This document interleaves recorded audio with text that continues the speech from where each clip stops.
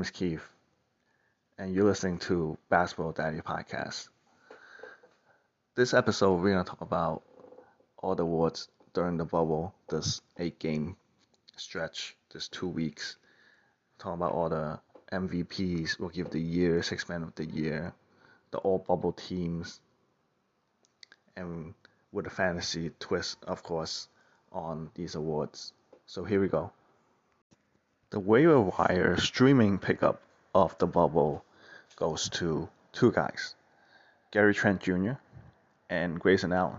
They all shot great from the field, over 50%. They shot threes, they scored, not much else.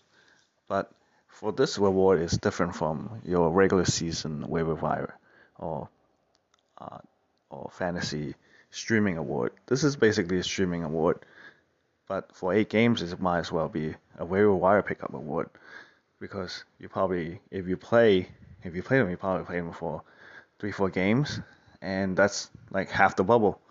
So they're streaming and waiver wire pickup of the bubble, Grayson Allen and Gary Trent Jr. Now there are other guys out there that I like to mention, but it didn't quite make the cut. Jerome Robinson also averaged 15 points, 2-3 rebounds, 2-3 assists, a couple of threes there. I think it's 2.7 threes, and not much else. So he's the other honorable mention, but the award goes to Grayson Allen and Gary Trent Jr. co-winner right here. The most disappointing or bust of the bubble. There are a lot of busts, but a lot of busts that are injury related, like Ben Simmons, Joel Embiid.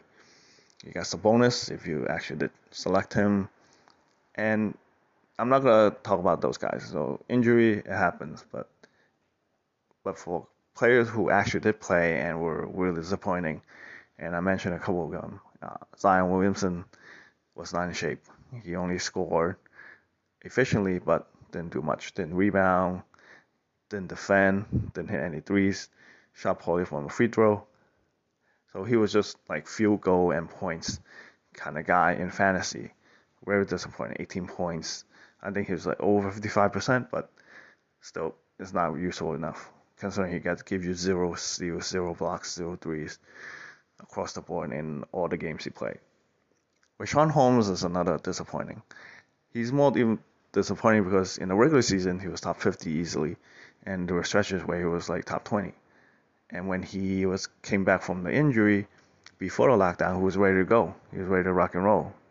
But in the bubble, you expected more from him. But he averaged single-digit points, single-digit rebounds. The Kings didn't play well. They went to Harry Giles at times. Belitza did play well, but Richaun Holmes just wasn't the same. He didn't.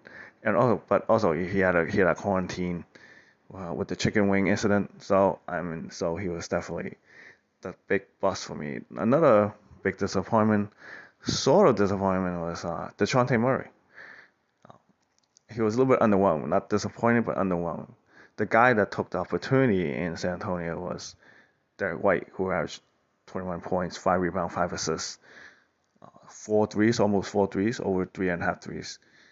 So going next year, I think Derek White has a lot of upside, but DeJounte Murray, who's supposed to have a lot of opportunity, didn't really shine.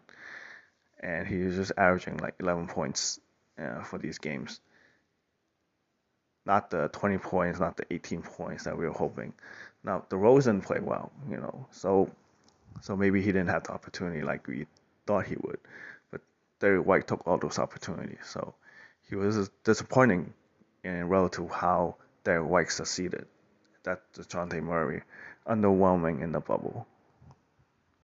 The rookie of the bubble is a no-brainer. It's Ja Morant. A triple-double to finish the bubble in the last game over the Milwaukee Bucks. And he pushed his team into the play-in game on the 9th seed. A triple-double for Ja Morant after averaging 9 assists, 5 rebounds, and over 20 points. He didn't shoot well, but he did shoot 1.3 threes. So there's improvement to be had for Ja Morant, the top rookies. The other rookie that I didn't mention, he definitely, for fantasy-wise, he definitely should be over Morant, but that's Michael Porter Jr. But Michael Porter Jr. deserves a separate award here. Not Rookie of the Year, but because Ja Morant did it all year. But for Rookie of the Bubble, Ja Morant kind of played more meaningful games, and he got the team into the playing game, whereas Michael Porter Jr. had a few great games against um, teams that didn't matter. The Nuggets played games that didn't mean as much. He also didn't play as much, so the award goes to Ja Morant for top rookie in the bubble. The most improved, the breakout player of the bubble has to be, and I created this just for him, Michael Porter Jr. Yes, Michael Porter Jr. While he's in terms of having the best statistics in the bubble for a rookie overall for fantasy, he's averaging like close to 25 points, 10 rebounds, and 50% from the field, 90% from free throws, 4 threes, and a steal and a block. While that was his peak stretch, and he deserves a different award because he wasn't a rookie in the true sense. Ja Morant is the rookie of the year, but Michael Porter Jr. for most improved because in the regular season before the lockdown he just didn't do much, and compared to what he did in the bubble, he deserves the most improved breakout player of the year. That's Michael Porter Jr. breakout most improved player of the bubble.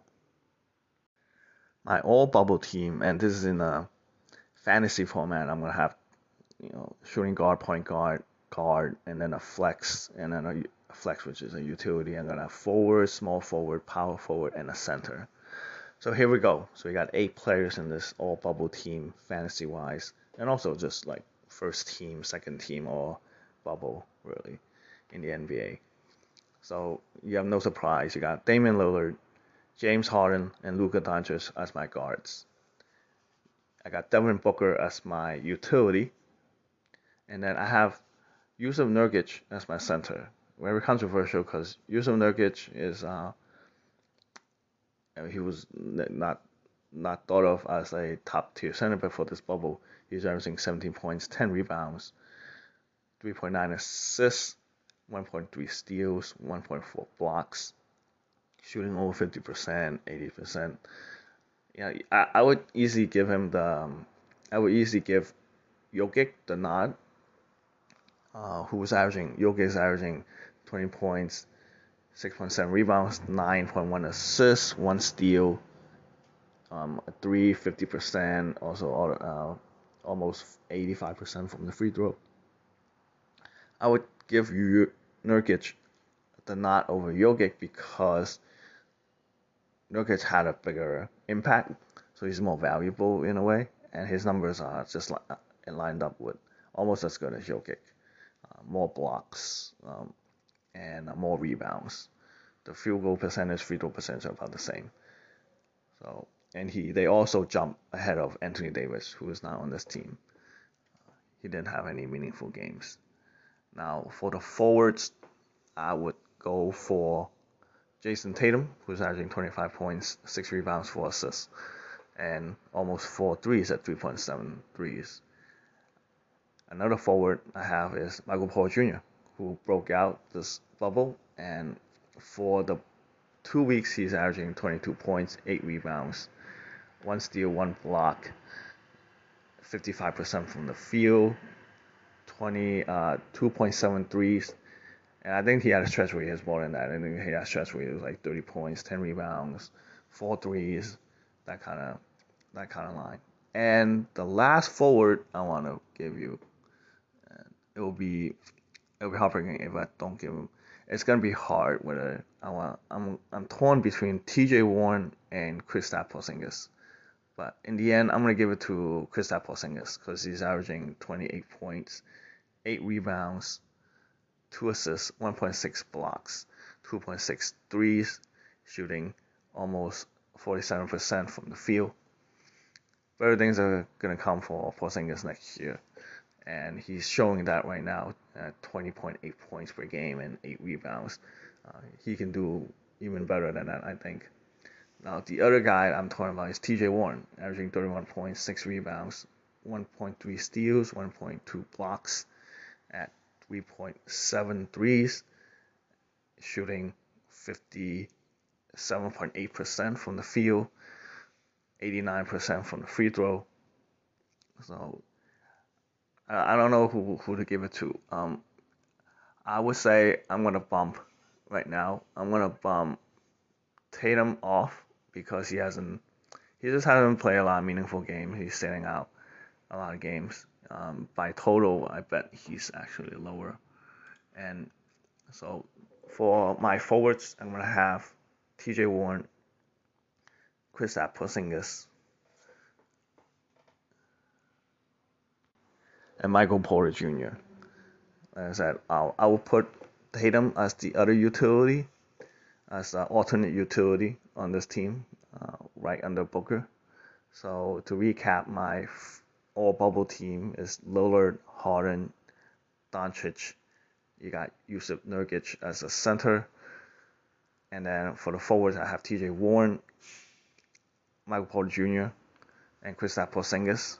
The alternates for the utilities are Booker and Tatum. So that's my all bubble team. The MVP of the bubble and fantasy MVP of the bubble has to go to Damian Lillard. There's no one else. You know this. Damian Lillard, for the last few games, has been averaging 50 points. For the last 3 wins for the Blazers, he's averaging 50 points. And he basically single-handedly pushed the Portland Trail Blazers into the play-in game, where they are the 8th seed. So they only have to win 1 game. So, being that, Lillard for fantasy is also the number 1 player for the last 2 weeks.